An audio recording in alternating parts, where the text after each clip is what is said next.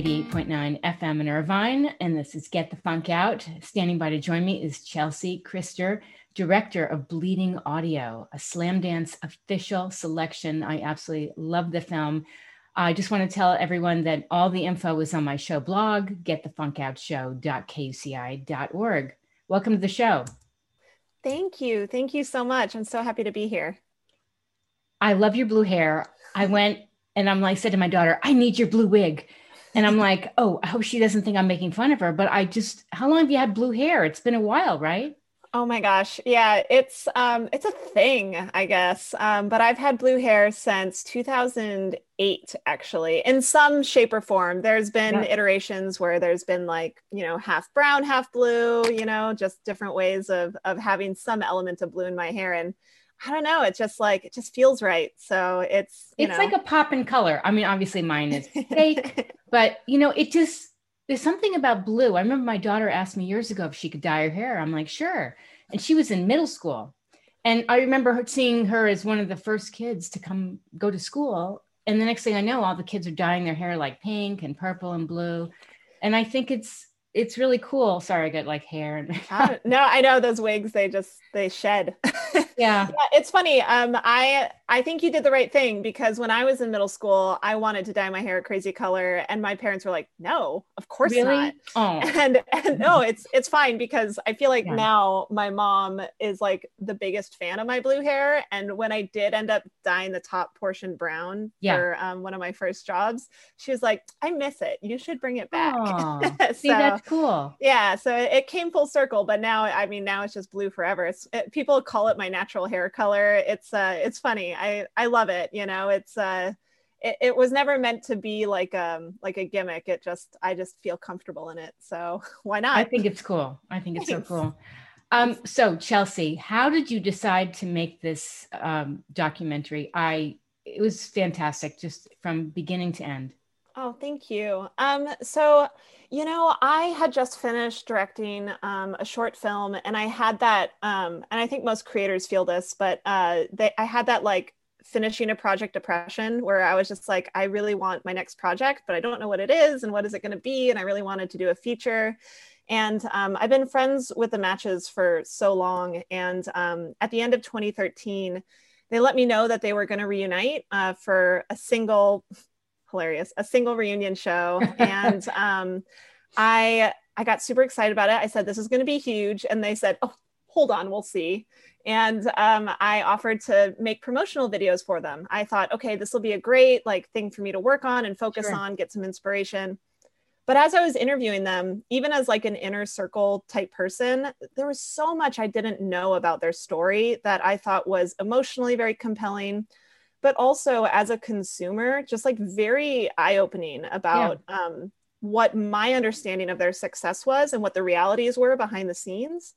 And so I thought, from those little interviews for these marketing videos, I decided, I think this is a bigger story. I think this should be a feature, to which, the Humble Matches responded, okay, if you want to do that with your time, you can, but we don't think you're interested. Well, we don't think we're that interesting enough. But yeah, it turned into, 2 Kickstarters and 6 years of production and interviews and editing. But I feel like I proved them wrong. You definitely did. Yeah, it was a lot, but we're here. So cool. Okay, so I have to pause for a second because I'm so itchy. Yeah. Funny story. I had a job as a bartender in a movie theater, and they wouldn't allow for blue hair. So really? I said, seems weird, right? Yeah. And so I said, oh, okay, well, I'm just going to wear a brown wig then. Is that okay? So I had the reverse. I actually wore a brown wig, to the point when finally they were like, okay, this is ridiculous. You can stop this now. And I was like, good. But wigs are so itchy. Oh God. I'm like, I don't think I can last the whole time. So let's talk about the film, because you really were able to capture their personal lives, their struggles, the stuff they were going through. Were they open to all that? Yeah, I mean, I think each guy has a varying degree to which they communicate about their emotions, you know, and seeing as like I'm a friend of theirs, I handled each kind of emotional dive with as much care and respect as I could, because I knew that in just being friends with them, their relationship to the matches as a band and the Mm-hmm. career, every guy had an element of disappointment and some bitterness to it, and Yeah. for good reason, I think. But what I did see and what helped inspire the story was seeing the reunions be so successful and seeing them kind of tilt their heads a bit and be like, oh, I think this was different than I thought it was, in a Mm-hmm. very good way. And Right. so when asking them about those highs and lows, I think it made it easier to talk about the lows with them because the reunions had happened and they kind of knew what their own outcome to the story was.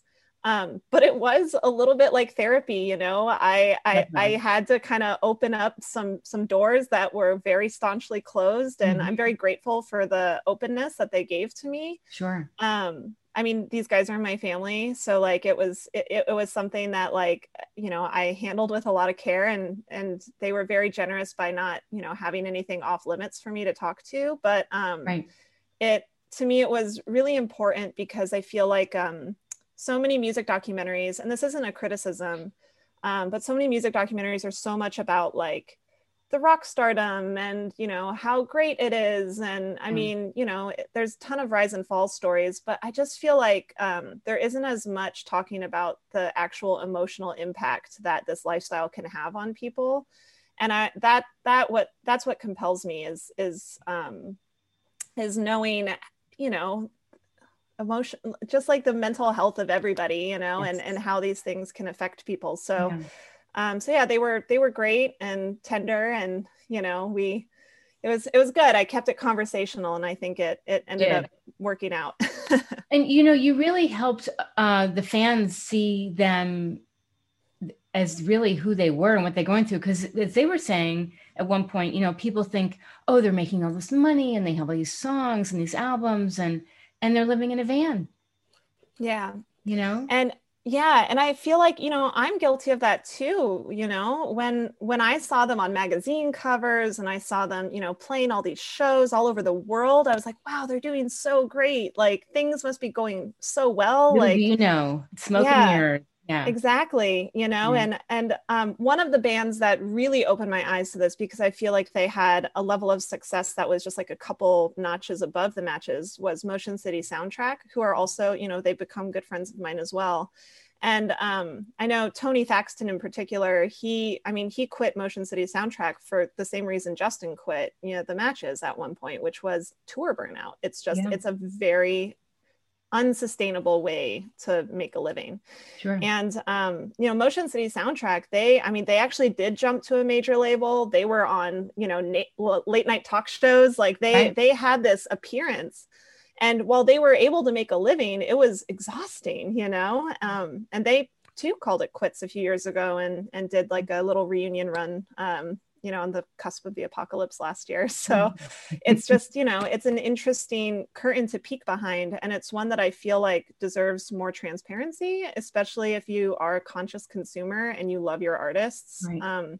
I think it's important to know that the outward perception of success, there's a huge dissonance between that and like what's actually going on. Definitely. Yeah. I mean, so many struggles between having Napster and, just, doing these shows and then the manager. And I won't even give all the details away, but there's just so many issues. And then, you just captured their personal struggles and the fact that, everybody needs to have a full life, no matter what you do, especially right now in the pandemic. Yeah. You got to have other things going on to bring you back to what you really love. Because I think you put more of yourself into something when you have a fuller life and you're taking care of all aspects. 100%. I mean, Yeah. like, it's amazing to be able to have your, full-time job be a thing that you love. Yeah. But if that full-time job isn't fulfilling your life needs, then it's not it's not going to be a healthy job for you. And that can cause a bad relationship with the thing that you love most, you know, which, you know, for artists would be music, for me as a filmmaker, you know, and like having basically your dream become your nightmare, like is a really hard thing to psychologically work through. Definitely. And I feel like, you know, the rise of the digital revolution, you know, had a huge economic impact, especially in the music industry, and the film industry is experiencing this now too. And I mean, the kind of irony is that Napster has a bigger streaming payout than the streaming services that exist right now, which is funny. I mean, it's marginal, but it's like, you know, the actual streaming royalties that come from Napster are higher than, say, Spotify, you know? Wow. And it's like, and it's just, you know, I think the saddest thing that came out of the digital revolution is that there is no longer monetary value for music, which is the art form that we are consuming, right? And so, yeah, everything but the music is like how artists make money on the music, which is, you know, again, not sustainable. Touring relentlessly is an expense of the human body and spirit, you know, and that there's no like sports team where you can just swap out people if they're injured. Like you just have your artists going and using everything that they have to try and make a living. And now, you know, in a pandemic, when artists can't even make money off of touring, like we're losing our artists. So it's a really interesting time. And I hope that the outcome is that more people advocate for music to, you know, come back as I hope so. As like just to pay for it, you know? And it's like, I'm not trying to sound like one of those fuddy-duddies, but it's like, there's just such a direct connection between our artists sticking around and like, and paying for music, you know? Right. Yeah. I mean, I think of it like an author writing a book, and then you see your book on eBay and it's selling for $1.59, and you put all your time and energy to write that book, you know, and you're like, ugh, my life was worth $1.59. Yeah, I know. And it's like, I mean, filmmakers deal with it too. I have a friend, she's a super talented indie director. Her name is Maria Miaya. And she had a film come out called Bring Me an Avocado. She independently released it. And it's up on Amazon. And she she was telling me that she got a Google alert for her film, and she was so excited. She was like, oh great, a Google alert. And it was a piracy site that had listed her film. That's okay. Don't worry about the dog. Okay, thanks. That's my dog Sagan. But it was a piracy site that had listed her film, and she was like, oh great.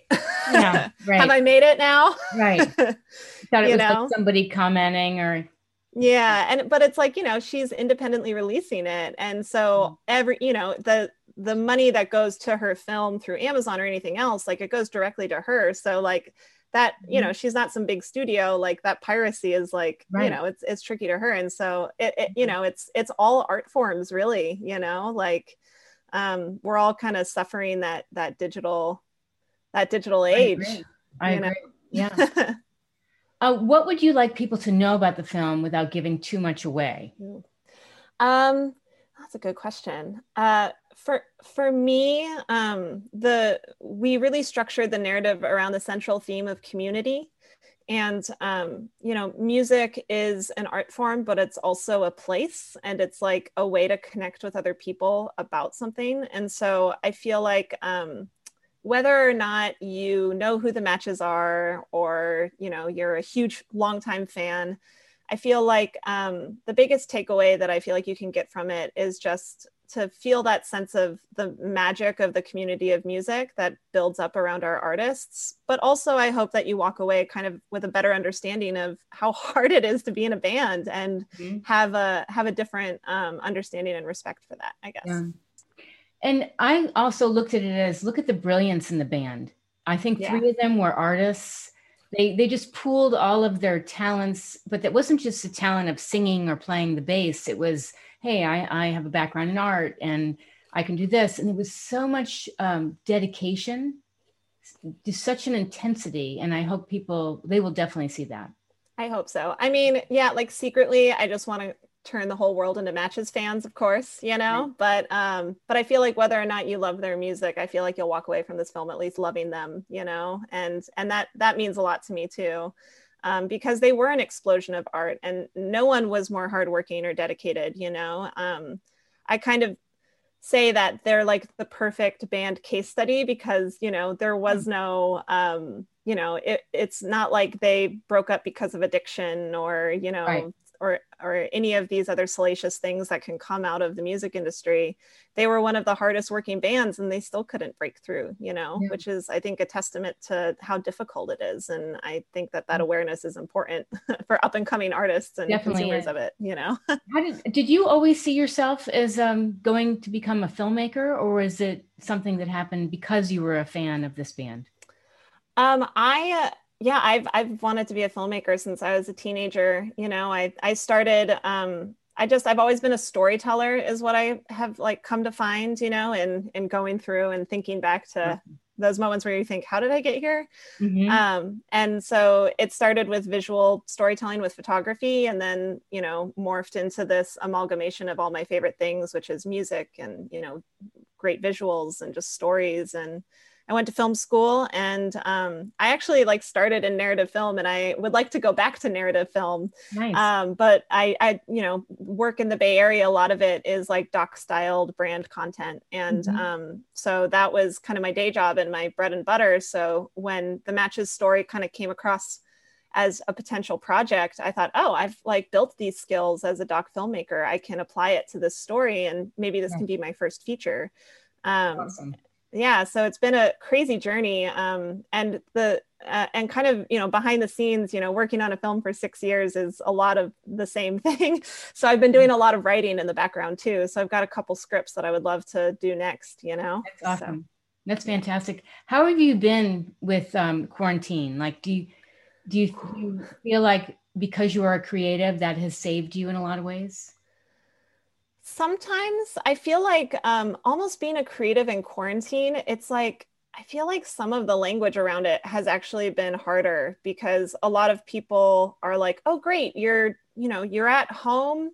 You got not a ton of things to do. You can create. Exactly. Yeah. It's that whole idea of like, oh, you're at home, you can make things. And I'm like, yes, but also the whole world is on fire and horrible things are happening. And it's really hard to sit and focus and create in quarantine. And so I've tried being a little gentler on myself about my productivity, but I have been able to take the space that I haven't been able to have before to like really think inward about myself as a creative and about like how I do spend my time. And I've had like a lot of great epiphanies and moments that I wouldn't have otherwise had because I'm always just going, my day job usually takes me traveling a lot. So there's not a lot of time to think. I've been so consumed by Bleeding Audio and getting it to where it is today that like having the space to think about what I want to do next was maybe the best part of quarantine for me. And also, I've got my dog and he's been keeping us sane, taking us out on walks every day. But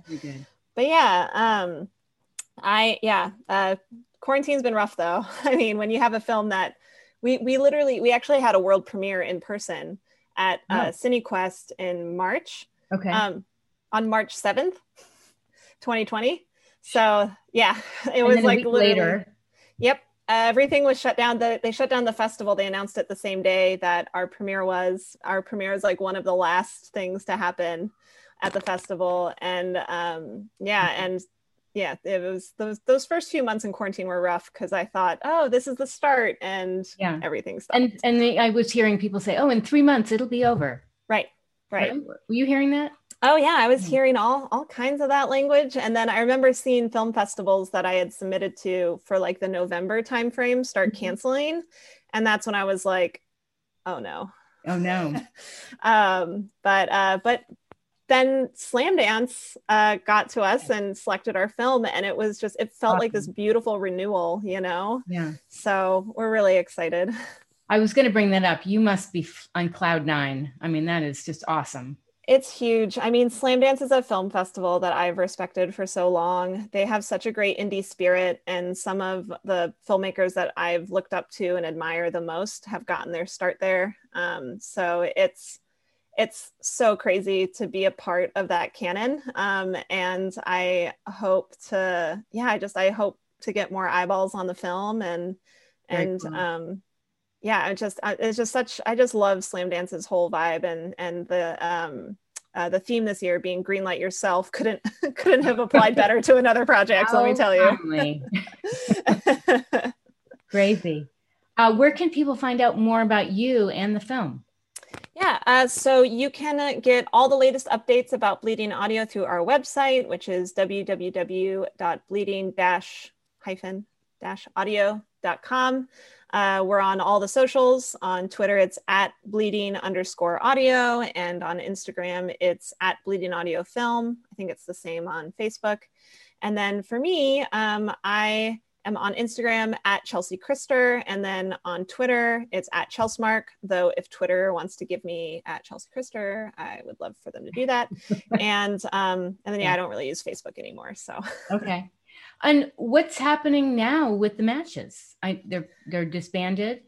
So they did a couple subsequent reunion tours for each record, and we were going to do a bunch of shows in conjunction with the film's festival run. Okay. But word on the street is they have demoed a whole new record, and the pandemic kind of interrupted the recording process. But I'm hoping that they are able to get back to that over the summer, and maybe we'll get some new music and some new shows on the horizon when it's safe to gather again. That'd be awesome. And what did they say about the film? I'm assuming they've all seen it. Yes, they've all seen it. Okay. It's a funny kind of blend of feelings. I know for Justin, I think the first time he saw it, it was like a huge therapy session, and he had to like walk away and come back. And now it's given him space to reflect, and he loves it.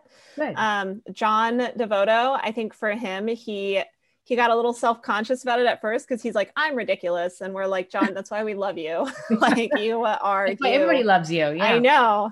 And then for Matt, I mean, Matt's very, very even keeled, right? Keeps that good steady rhythm. He's like, oh, it's great. Love it. And Sean, I feel like, I don't know if Sean likes it. I feel like maybe I peeked a little too into the Sean curtain, but I believe he likes it, but I am sure that having something that's about a time in your life that was a bit tumultuous as a film that people can view is a little, it's a little tough to experience, but I hope he understands that people love it and love him. He has a great fan base who truly, truly love him. And he's also like an artistic genius. So I was just going to say, as a performer, I was blown away. Just did he do all the writing of the songs, or was it collaborative? So Sean is like the songwriter. So he like writes all these songs, and all the guys come and add their textures to it. Mm-hmm. But for the most part, Sean writes all the songs and melodies and lyrics. And not only that, but like today he's like a super successful children's book illustrator and author. What? And yeah, he did like some illustration for Daybaggers. He's doing some great partnerships with his longtime friend, Mac Barnett. And like that guy is just so talented. It's kind of annoying, actually. That's so cool. But he's doing great. And I feel like he likes the film, but like it's tough, I guess if someone put my teenage years in a film, right. I feel the same way. Of course. But I think you really showed their arc. Yeah. I mean, if you think about that, don't you think so? Yeah, I worked really hard to actually sit down and give each guy a character arc, I mean, they naturally had character arcs. But it was important to me to approach this film kind of like a narrative, like where my roots are. My editor and I, when we were in the final stages of refining the film to its lean 90-minute structure, we actually brought in the hero's journey and sat down and took every beat of the match's story and said, does this map to the hero's journey? How do we make it fit this kind of traditional storytelling format? But also, what can we put in to show each match's, point in their arc of like where they start and where they end when it applies to the matches as a band, but also what they come back to at the very end. Right. I felt like Sean's art was very important to me too, being this like tireless creative force that like drove the creative direction and of the whole band, and seeing him be able to come back to it with positivity was really important to me. And same with Justin, you know, I feel like Justin definitely has the most highs and lows throughout the journey of the band. Yeah. And it still makes me cry, no spoilers, but it still makes me cry kind of at the end, his reflection. I know. On the experience as a whole. Yeah. So. Yeah. Well, you captured it really, really well. It was so interesting. And I want to say, for people that aren't familiar with the band, their music, their talent, especially Sean, the way he sings, it's so cool, so creative. Like you could be an instant fan without even knowing the songs if you love music, right? I feel that way. I feel like they were so ahead of their time and unique. And what is great about a lot of Sean's lyricism is he always has something to say, mm-hmm. and he makes it accessible, you know? Right. That first record, I felt like, you know, being a teenager in Colorado and just dying to get out and try something different, you know, that whole first record just spoke to me. And then, you know, as you kind of age and start learning more about the world around you, Decomposer fits that narrative, and Abandon Hope even more, you know. Abandon Hope came out in 2008, and, you know, there was a lot going on between 2007, 2008, and a lot of that unfortunately still applied today, but there's a lot of, you know, really smart lyrics in there that, it's just great. All of it. Love it. Cool. Well, thank you so much. I really enjoyed getting to know you, and congratulations. And I'm rooting for you. Oh, thank you so much. Thank you for having me. This was really a great chat. My pleasure.